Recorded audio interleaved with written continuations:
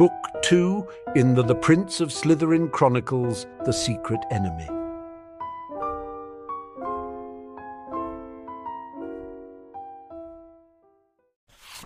Chapter 34. A New Year Begins. The 3rd of January 1993. The Hogwarts Express. Blaise Zabini sat alone in his compartment aboard the Hogwarts Express, reading a book while occasionally reaching into a bag of Bertie Bott's every flavour beans and hoping he didn't pull out one that tasted of earwax. Harry and Neville were returning to Hogwarts via Floo, while Theo had remained there for Christmas. So among the Hogwarts second years, who he actually considered friends, that left only— "Ah, Blaise," said Hermione, brightly, as she stepped into the compartment with a flourish. "Here you are. I've been looking for ages." "No, you haven't," he replied without looking up from his book. "We left the station less than 5 minutes ago." "Well, it felt like ages." She crooked her head to study the cover of Blaise's book. Lords and Ladies by Terry Pratchett. You do realise that that's a Muggle fantasy novel and not a primer on Wizengamot etiquette, right?" He glanced up and favoured the girl with what she might have considered a sneer if she hadn't understood the affection behind it. "Naturally, Hermione. The fact that I got it from Barnes and Noble in Manhattan was my first clue." "What? Can't a wizard show appreciation for a good Muggle book?" "Not as a rule, no, though I'm pleased to see you are an exception." With that, she turned her back on him and erected a privacy charm. "Really, Hermione? You're afraid that some pure-blood book critic will find out that I'm reading Terry Pratchett and cause problems? Surely pure-blood bigotry isn't that bad?" She ignored Blaise's humour and sat down opposite him.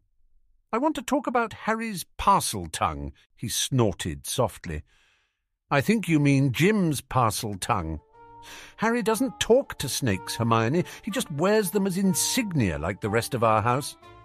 "See, what's interesting, Blaise, is that your immediate response to a simple, vague statement like, 'I want to talk about Harry's parcel tongue,' is a categorical denial rather than just saying, 'Whatever do you mean, Hermione?' You know, the way someone would respond if they had no idea that Harry was a parcel mouth. Very suggestive, that." Blaise frowned at her, but she continued before he could say anything. "But anyway, that's not important now. Whether Harry is a Parselmouth or not, he would never feel comfortable talking with me in part, because he knows I'm not an Occlumens, and anything he tells me might be gotten out of me with legilimency. So, my font of all knowledge about Slytherin secret-keeping, how do I become an Occlumens?" He frowned even more deeply and set the latest book about Granny Weatherwax aside. "Hermione, becoming an Occlumens is potentially very dangerous. Harry and Jim are both trying to learn it because they've both learned secrets they shouldn't have and don't want to be memory wiped. Your suspicions about Harry being a parcel mouth, which probably half the school shares whether he is or not, are not a good reason for you to rewire your brain." "Really, Blaise? And what secrets did you have at the age of 8 that led you to do that very thing?" "Obviously," he said through gritted teeth, "I can't tell you because they're personal enough to protect with occlumency." "Of course not, because I'm not an Occlumens and you couldn't trust me to keep your secrets." "No, because they're personal." "All of them, Blaise. You don't have any secrets you would be willing to share with me if you knew my mind was protected?" He didn't answer. "Anyway, I've already had one Dark Lord rifling through my brain, and I don't wish to repeat the experience whether I hold any of your or Harry's secrets or not. I do have my own secrets, you know." He crooked an eyebrow at her. "Well, someday I'll have secrets that I want to keep at all costs. Probably." Blaise crooked his eyebrow even higher. She sighed in exasperation. "Look, I want to do this.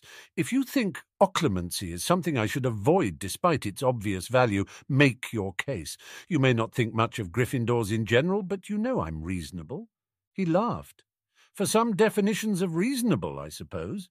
He took a deep breath and exhaled as he thought through the possible ramifications.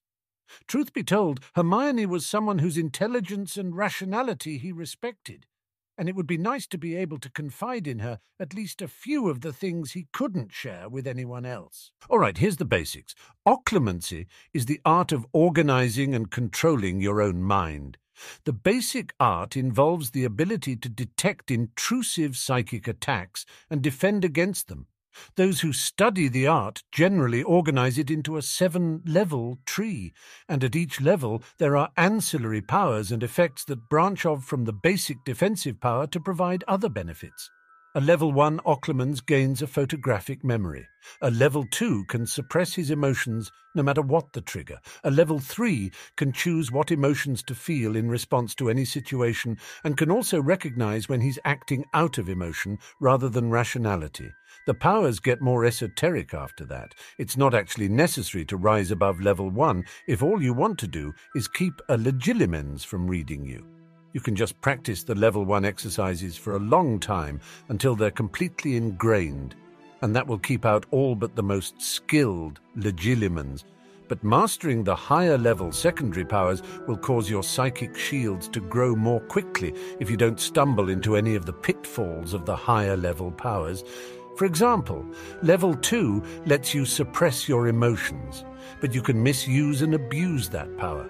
Let's say you're deeply in love with someone who breaks your heart. You might make the spur-of-the-moment decision to simply never feel love again, and if you impulsively strip yourself of the ability to feel love, you will likely never turn that emotion back on again of your own free will. It would take a mind healer going in with legilimency and performing psychic surgery to reactivate those emotional connections. And it's like that with all the emotions. Turn off your fear response and you become insanely reckless. Turn off your anger response and you become robotic in your interactions with others. It really can be terribly dangerous, Hermione, which is why I'm very glad I had multiple tutors. You probably won't have access to such tutoring and will be on your own. You know, like Jim was when he almost let Rookwood's book turn him into a psychopath. She nodded seriously. But you will help me get started. I promise to be careful, and if you and Harry can help me find a tutor, I'll do whatever he or she says. Blaise rubbed his forehead. All right, on your own head be it. Let me talk to Harry tonight, and I'll let you know what I've decided in a day or so. She smiled eagerly. Hogwarts late that afternoon. Harry, Jim, and Neville stepped through the flue back into the headmaster's office promptly at 5 o'clock, where Dumbledore was on hand to welcome them before sending them on their way to stash their luggage before the evening's feast. "Oh, and Harry," he called out just as the boys reached the door, "I am free to review your occlumency shields this evening after dinner, if that is acceptable." "Yes, sir," Harry replied. "I'm looking forward to it." The headmaster nodded. "Jim, Professor McGonagall will provide you with a weekly schedule for your occlumency lessons with me." Jim nodded with a smile, as he was looking forward to actual occlumency tutoring instead of self-study, and particularly self-study from a dark textbook. The three boys left the headmaster's office, with Neville and Jim heading to Gryffindor Tower to put their luggage away. Happy to be away from the tension of Potter Manor, Jim's good mood lasted all the way to the second floor of the tower where their rooms were supposed to be. Then he stopped suddenly on the landing in surprise. Where there had previously been a single door with a sign saying "Second Years," there were now two doors about 15 feet apart. One had his and Neville's names on them, while the others were for Dean, Seamus, and Ron. Neville frowned and shook his head before walking past Jim into their new room. Once inside, it was clear that someone had simply rearranged the furniture and then conjured a large brick wall dividing the old dorm room in half before transfiguring a second door. "Oh, well," said Neville, trying to cheer the other boy up. "Look on the bright side. At least we won't have to listen to Ron snore all night." Meanwhile, in the Slytherin dungeon, Harry had just dropped his trunk off in his dorm room when Theo and Marcus both entered. "Harry, do you have a minute to talk?" Theo said. "Downstairs in the room?" Marcus simply stood behind Theo with his arms crossed. "Of course," said Harry, intrigued by their demeanour. Minutes later, they were all three down in the prince's lair. Upon entering, Harry hissed a few words to the Hydra, which, to his disappointment, still did not answer. He sighed, and then turned to the other two. "So what's up?" he asked. Theo and Marcus looked at one another. "First of all," the prefect began, "did you get our Christmas presents?" 2 copies of Beadle the Bard? Yeah, I did. I've yet to figure out why it's so popular that each of you would send me one. Well, began Theo, we didn't mean to each send you a copy. That was bad planning on our part, but that's not important now.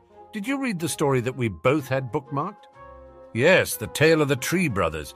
Very moving, though a bit below my grade level. Now, what's this about? It's about Blaise Zabini, said Marcus abruptly. Harry stiffened his back. What about him?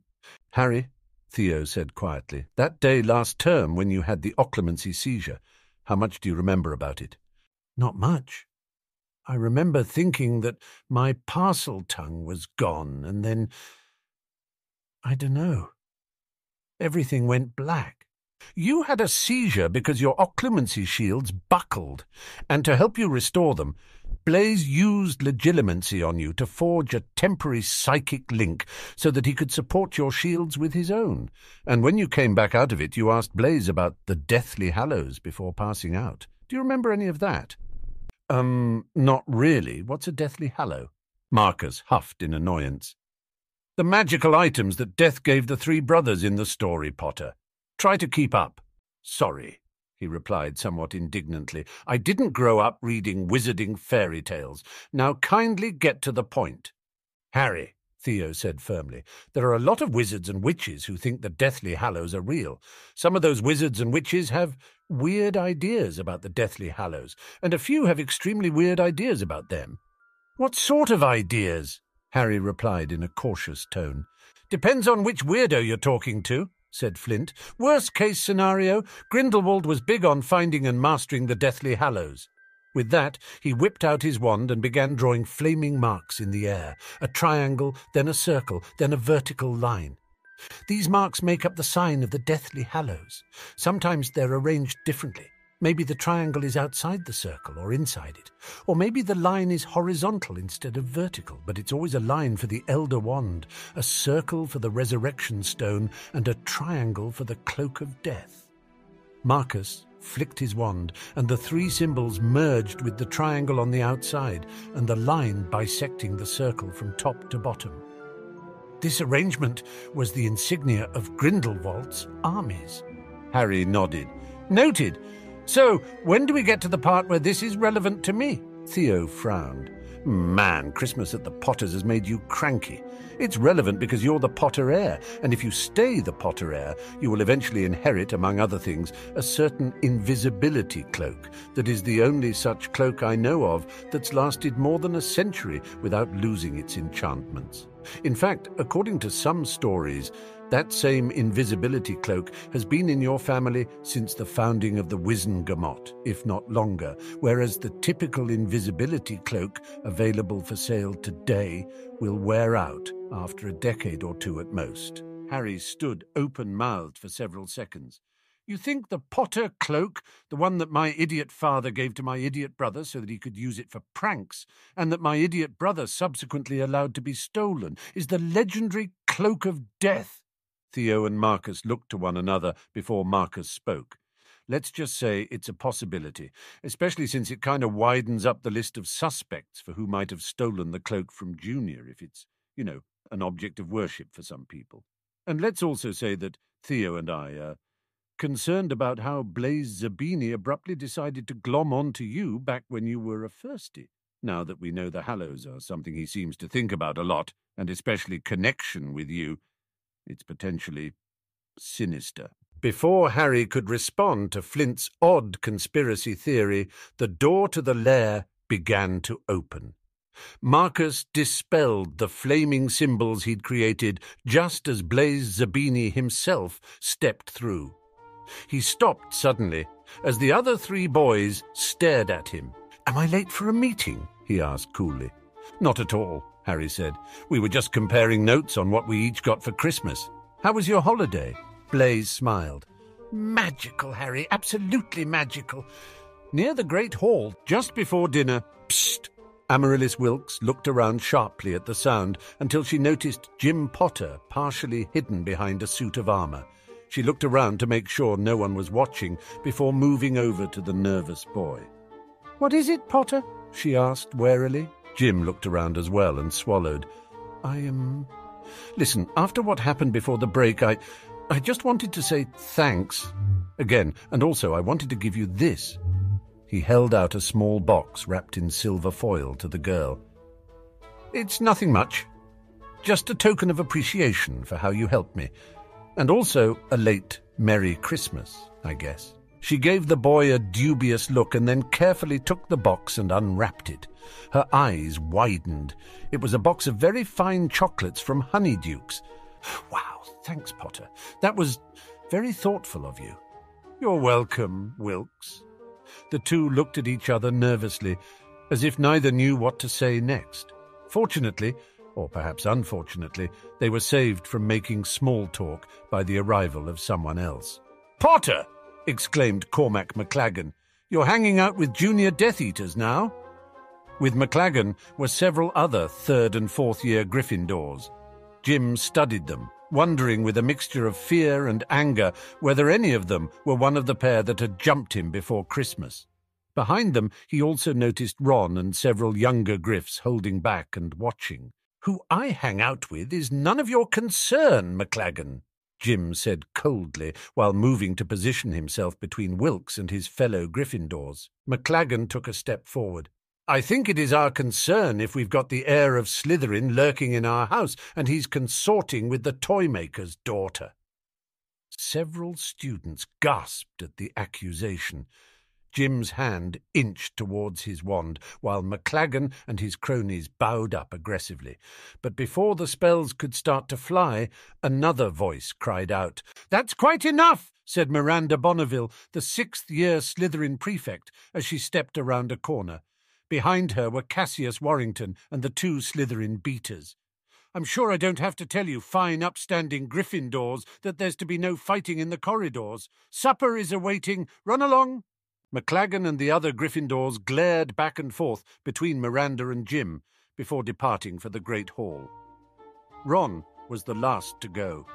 Oddly, he didn't look as angry towards Jim as the older Gryffindors, but there was a coldness to his expression that made Jim shiver a bit.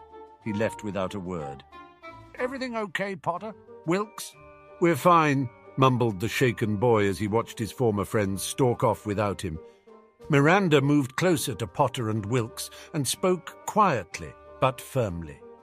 "Potter, on behalf of Slytherin House, I thank you for being so protective of Miss Wilkes."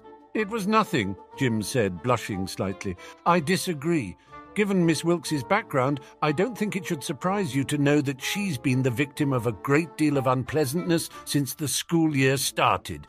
Pranks, hexes, insults, the occasional threat of physical harm." Jim stiffened and turned to look back at Amy, who looked away in embarrassment.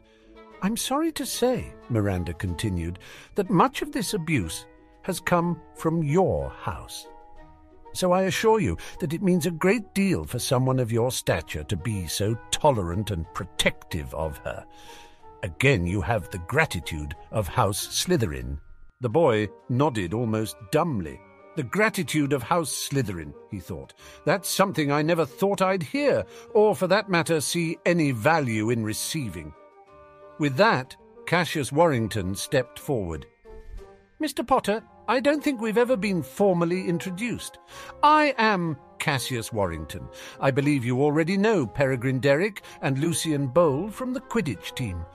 From what I just saw, I'm concerned that you yourself might be suffering from some level of threat from your own house.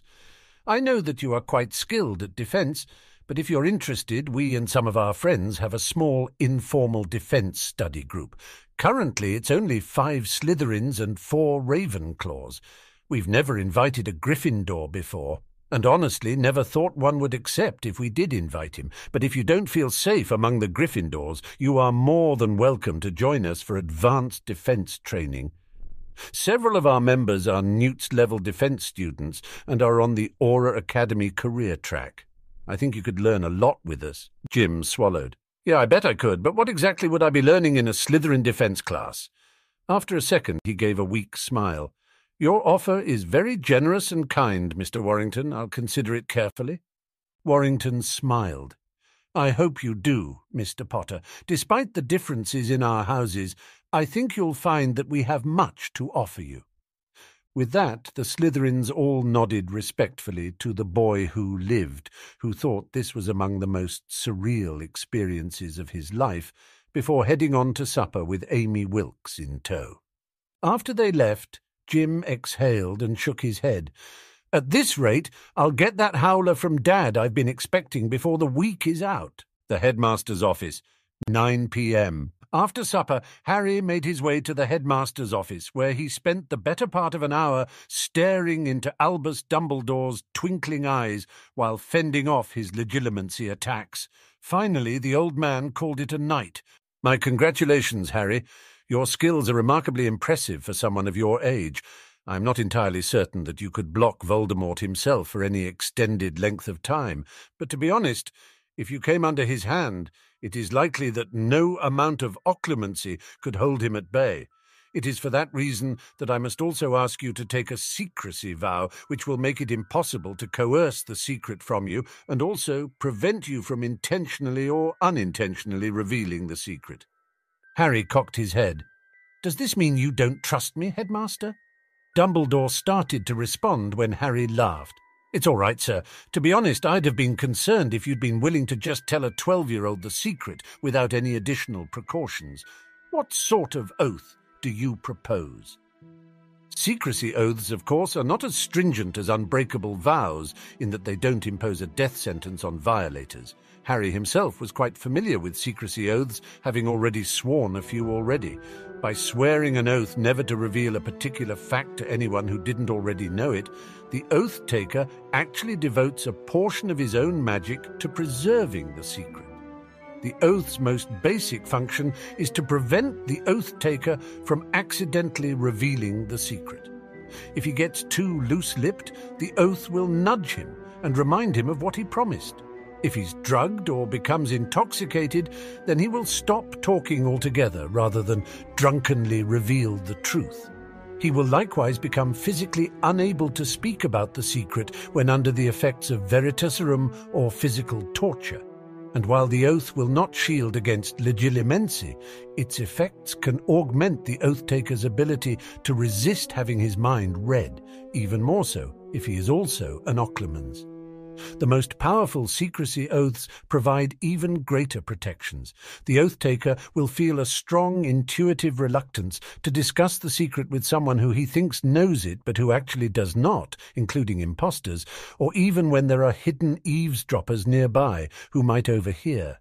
Finally, the oath-taker can intentionally reveal the secret, but doing so will cause magic itself to permanently brand him in some way, usually with a permanent disfigurement that mark him forever as an oath-breaker.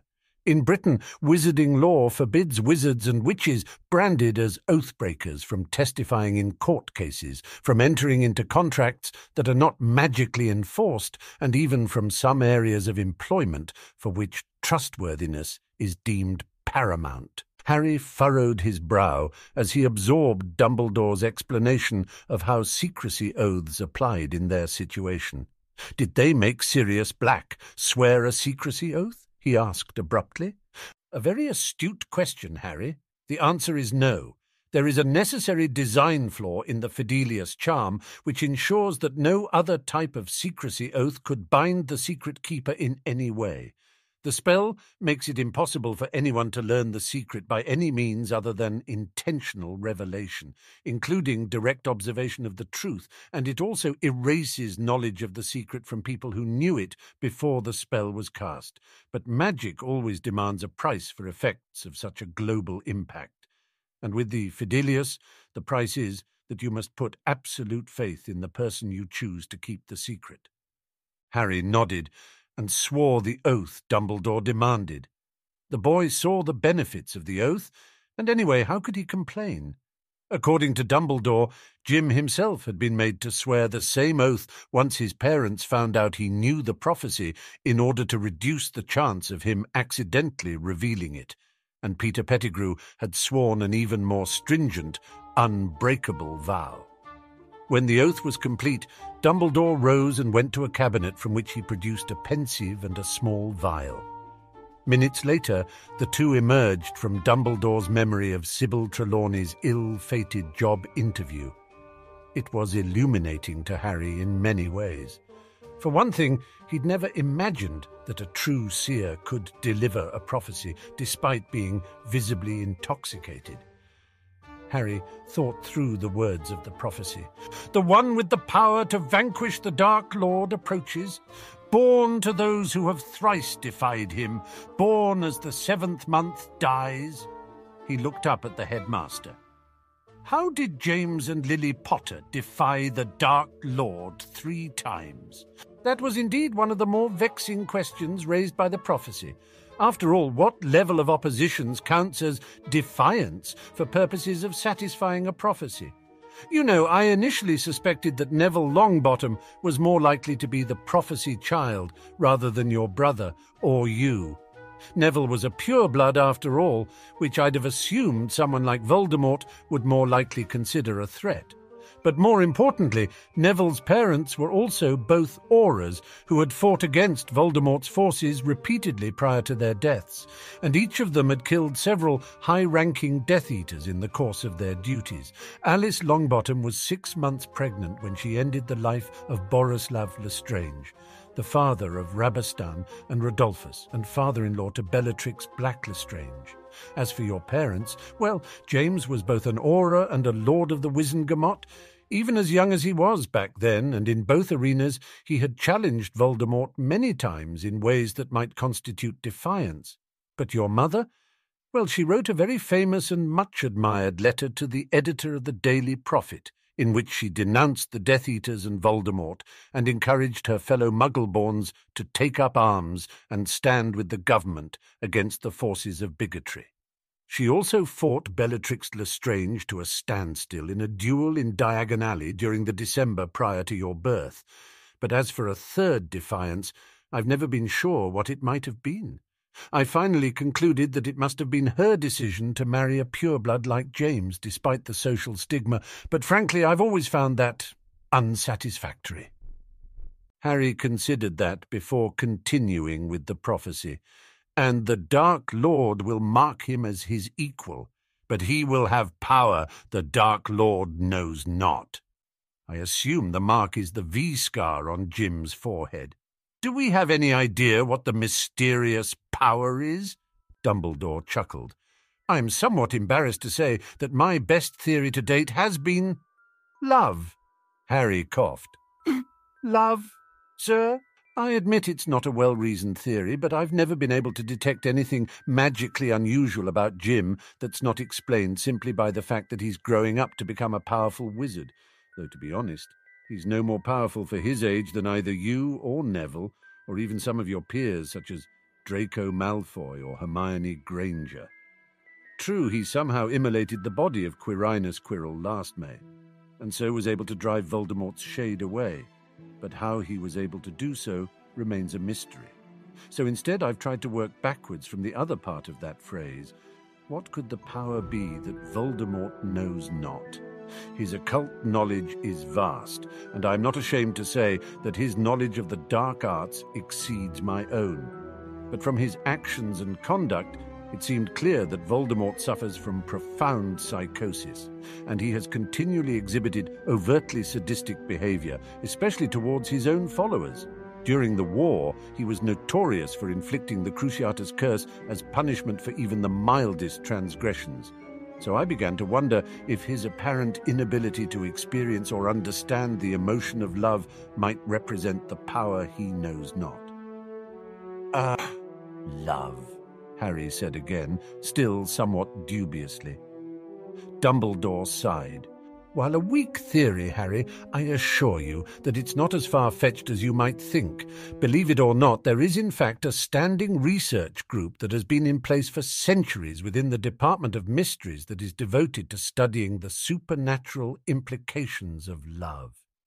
There are a number of obscure, esoteric spells that can only be cast by a wizard who possesses strong feelings of love for another.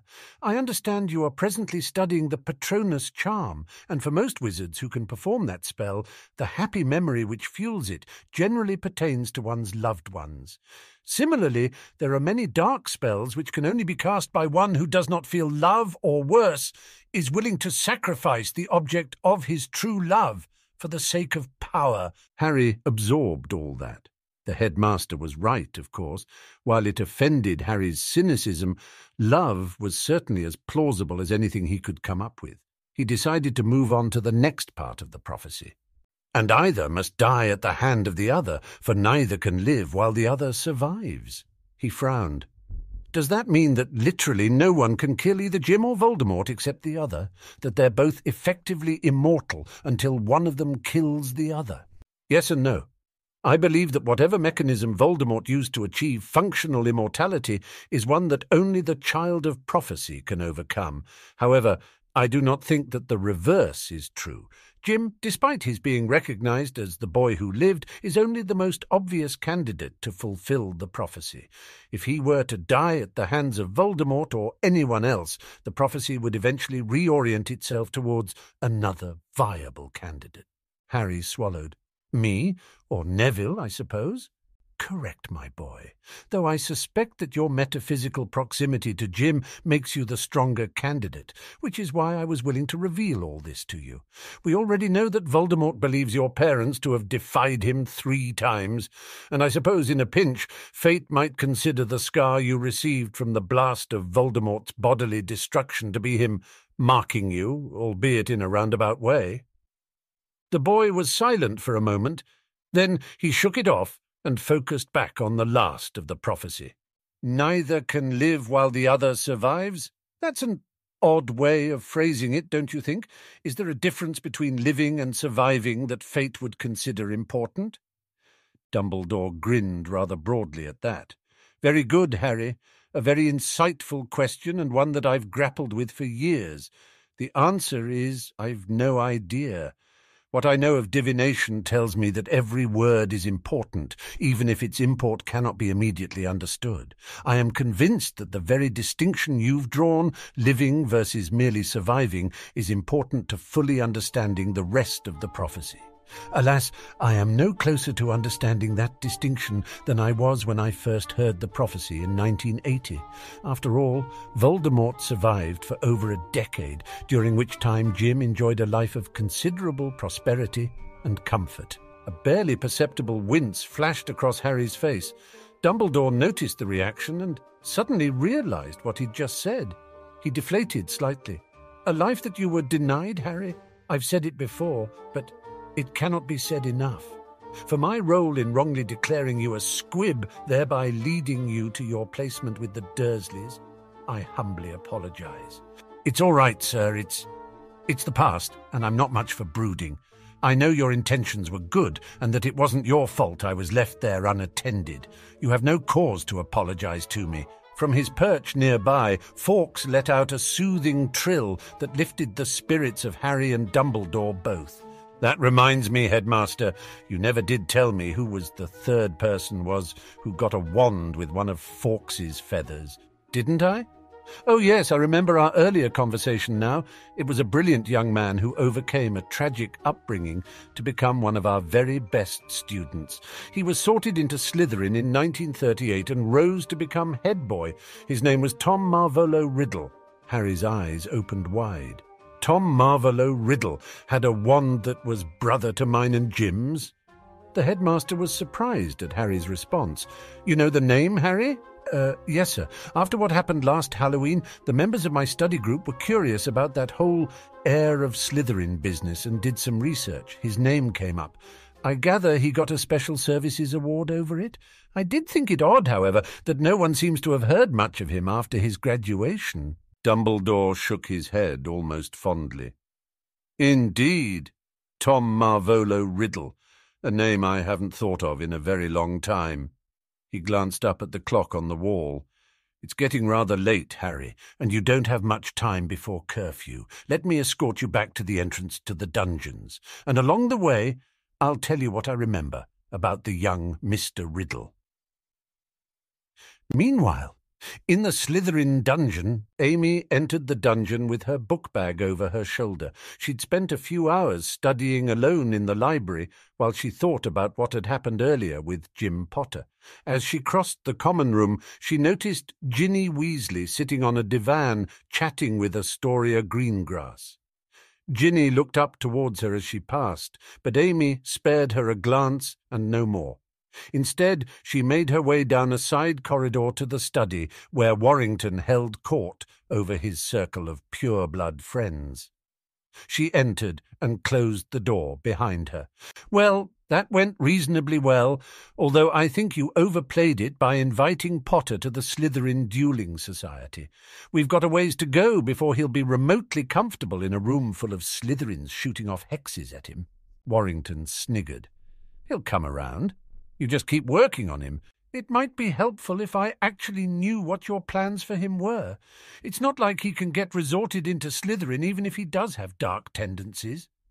"You just leave the planning to us, Wilkes. Your job is to give the Golden Hero someone towards whom he can feel protective. You lead him to us, and we'll do the rest." "The rest of what? You think you can turn Jim Potter into a Dark Lord and then, what, ride his coattails to glory?" Warrington and the other Slytherins stiffened at that. "You forget who you're talking to, Wilkes," snapped Miranda Bonneville. "Just as you've forgotten that you came to us to ask for protection for yourself." Miranda smirked. "Not to mention your little blood traitor friend." Amaryllis's face hardened. She lifted her chin and took a step forward, her eyes flashing dangerously. "No, Miranda, I think it's all of you lot who have forgotten who you're talking to. You with your schemes about turning Jim Potter dark. Warrington, Bonneville, Derek and Bowl, all of you so proud of your mighty pureblood families. Don't make me laugh. You forget that my father sat at Voldemort's right hand." The other Slytherins all gasped at her use of the forbidden name. "That my mother chose to die in Azkaban rather than betray the Dark Lord. And all while your families were as grey as last year's underpants, all of your families so eager to whisper your support for the Death Eaters, but not a dark mark to be found on any of them." Wilkes took a second to regain her composure, while the older Slytherins looked at one another nervously. Then Amaryllis continued more calmly. "As for Ginny Weasley, I am seeking protection for that little blood traitor for one reason and one reason only. Because if anything bad happens to the Weaslet while I'm sharing a dorm room with her, I'll catch the blame for it. I need her and her miserable blood traitor family's golden reputation to rehabilitate the Wilkes name until I can marry well, have a child, and finally gain access to the birthright that would have been mine years ago if I'd only been a boy instead of a girl. Only then will Arthur Weasley's miserable brood get what's coming to them." She stepped back and crossed her arms defiantly. "So, do we have an understanding?" Warrington licked his lips. "We do, Wilkes. On Miranda's behalf, I apologize for our lack of appreciation for your efforts, as well as for your family's noble service to the cause. Please, pull up a chair. Now that you've proven yourself, not to mention explained satisfactorily your protective interest in the Weasley girl, we can tell you a bit more about what we hope to accomplish." Amy nodded, pulled out a chair, and sat down, no longer an agent of Cassius Warrington's pureblood conspiracy, but a full member. Soon after, in the hallways of Hogwarts, "When I first met Tom Riddle in 1937, said Dumbledore, as he led the boy on a leisurely walk through the darkened school, "he was an 11-year-old London orphan. It was the eve of World War II, and he was an inmate at Wool's Orphanage, his mother having died there giving birth to him on New Year's Eve of 1926. To be honest, my first impression of Tom was rather negative. I was deputy headmaster at the time, and it was my job to deliver his Hogwarts letter and explain to him the nature of magic and of this school. He was quite traumatized by his upbringing, and he admitted a past history of stealing from other orphans. He implied that he had even hurt some of them deliberately with magic, although he maintained it was self-defense. At the time, I was quite concerned about whether the boy would fit in here." "What changed?" asked Harry. Dumbledore smiled. "You and he had something in common, a great appreciation for the value of both learning and advanced preparation. The school provided a small stipend for charity cases such as Tom's, and after purchasing all of his school books and supplies, there was enough left over to pay for several books about wizarding culture and etiquette. The boy who arrived on the Hogwarts Express was far more sophisticated and cultured than the sullen, angry lad I'd met weeks before, much as your own immersive study of culture and etiquette gave you an edge when you first arrived here. Of course, etiquette and intellect alone would not have enabled him to succeed as a Slytherin, but Tom had a third advantage that he parlayed into tolerance from Slytherin House, if not exactly open-armed acceptance. An advantage that he shared with your brother, Jim. Can you guess what it was?" Harry shrugged. "Was he a Quidditch star?" The headmaster laughed. "I don't know that Tom ever touched a broom after his first year. No, I refer to the fact that Tom Riddle was a Parselmouth." The boy's head jerked around in surprise. "A Parselmouth? But he was Muggle-born, wasn't he? And how did a Parselmouth ever be accepted enough to become head boy?" "Oh, in those days, Harry. Parseltongue was a disfavoured skill to be sure, but it was not yet something that provoked unreasoning fear in wizards and witches. That only happened after Voldemort's rise to power. He was known for aggressively using Parseltongue as a tool for terrorism, such as by summoning entire generations of poisonous snakes and sending them en masse against his enemies. When Tom was here, Parseltongue was disfavoured because it implied descent from Salazar Slytherin, but that was all. In fact, Tom's Parseltongue was apparently what eventually allowed him to discover his true heritage. His father was a Muggle, but his mother was Merope Gaunt, one of the last members of the ancient and noble House of Gaunt, a house known for carrying the Parseltongue inheritance. Harry thought about the name. He recognized Gaunt as being descended from Slytherin according to Salazar's tapestry, but he certainly didn't recall it as an ancient and noble house. "Is House Gaunt extinct?" Yes, it was a patrilineal house with very stringent limitations on acceptable marital partners. Merope Gaunt was excluded from inheritance because of her gender, and even if she hadn't been, Tom would have been excluded for having a Muggle father. The last males who were eligible to serve as Lord Gaunt died during the 1940 ES, and the Wizengamot acknowledged line extinction soon after. I vaguely recalled that there was some scandal in the Wizengamot involving Tom's grandfather from back in the 1920 S. I also seem to recall Horace Slughorn mentioning that when Tom returned to school for his 6th year, he was wearing the Gaunt Lord's ring, but it had no political significance by that point. "Were you not there at the time, headmaster?" "No," the old man said with a grim expression. "In the summer of 1943, I took sabbatical to join the British Wizarding Expeditionary Force against Grindelwald in Germany. I didn't return until fall of 1945, by which time Tom had graduated. I wouldn't see Tom Riddle again until many years later. What happened to him? A good question. Despite his remarkable Newt scores, Tom never sought a job with the ministry or even with any private concerns. To my surprise, he got a job working in a highly disreputable antique store in Knockturn Alley. Then he simply disappeared. For years I assumed he'd emigrated. So many of our more talented Muggle-borns and half-bloods do, after all. But then, in 1957, Tom showed up out of the blue to apply for the position of Professor of Defence against the Dark Arts here at Hogwarts. I turned him down, and he left. I never saw him again after that." "Why did you turn him down for the job? It seems like he'd have been a natural at it." Dumbledore stopped, and a look of mild confusion slipped over his face. "You know, Harry, now that you mention it, it is the oddest thing. I remember interviewing Tom for the job. I remember thinking he would be exceptionally qualified, and I remember thinking very firmly that he should not be hired." The headmaster looked down at Harry. "But for the life of me I can't remember why." The Slytherin dungeon. 1 St. Year girls' dorm. When Amy finally entered her dorm room, Astoria and Drusilla weren't in yet, but Ginny Weasley was sitting on her bed as if waiting patiently. As Amy closed the door, Ginny stood and walked over to her with her arms crossed. Her expression was cool. "So, Death Eater, are you done selling me out to Warrington and all his pure-blood friends for the night?" Amy sneered at her. "Yeah, blood traitor, for tonight anyway." The two glared at each other for a moment before each of them burst into giggles. "See, I told you it would work," said Ginny. "I know, but I still can't believe that Cassius Warrington, at the age of 14, thinks he's some sort of evil mastermind." "Now then," said Ginny eagerly, "before Drew gets back from the loo, tell me everything that happened elsewhere in the castle.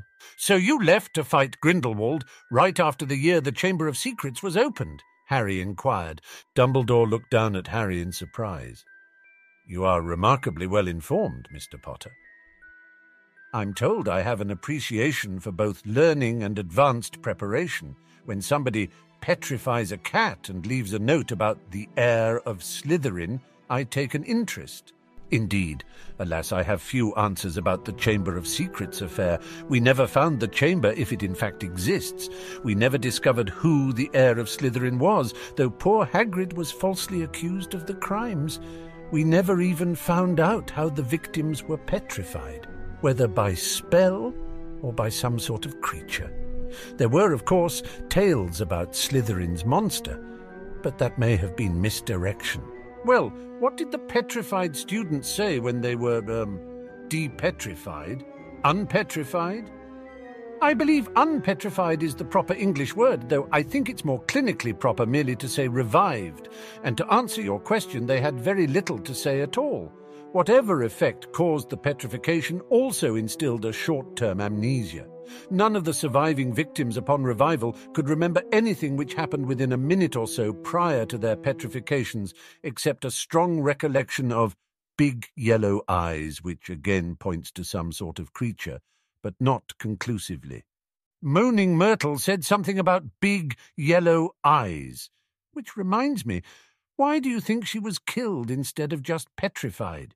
"To be honest, I believe that her death was unintentional. She was actually petrified like the other victims, but was in motion at the time, perhaps trying to run from her attacker. From the positioning of her body, it appears that she was petrified and immediately tipped over, and as she fell, her temple struck the hard corner of a wash basin at just the right angle to kill her. It is telling, I believe, that there were no further attacks after her death. I believe the assailant feared that Myrtle's death would bring about an Aura's investigation, and even an accidental killing would provoke a far harsher legal punishment than mere petrifications." "How were the students revived?" "Mandrake restorative draught. An extremely difficult-to-produce potion, seeing as it calls for prodigious quantities of an incredibly rare, expensive, and difficult-to-raise plant. Hogwarts is the only place it's grown in Britain, and one of the few in Europe. One of the many potent potables that can be prepared using fully matured mandrake root is a restorative potion that can cancel out any transfigurative effect on the imbiber, including petrification."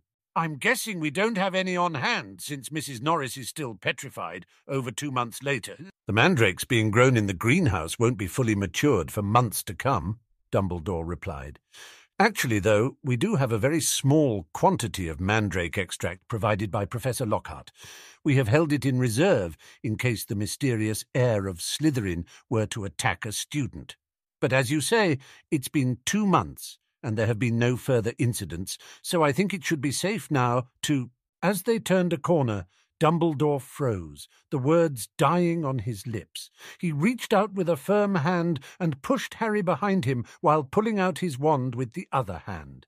For his part, Harry gasped in surprise and once more paid respects to Blaze's gods of irony, who obviously must have been listening to Dumbledore talk. For sure enough, the heir of Slytherin had struck again. In the hallway up ahead lay the petrified body of Cormac McLaggen, his frozen face in a rictus of fear. And on the wall above him, written in what might well be blood, was a message for the entire school. "Behold the fate that awaits you, enemies of the heir of Slytherin." We hope you enjoyed this chapter. Please consider supporting our project by joining our Patreon linked in the description, or become a member here on YouTube, where you will get access to several additional chapters weeks before they release on YouTube.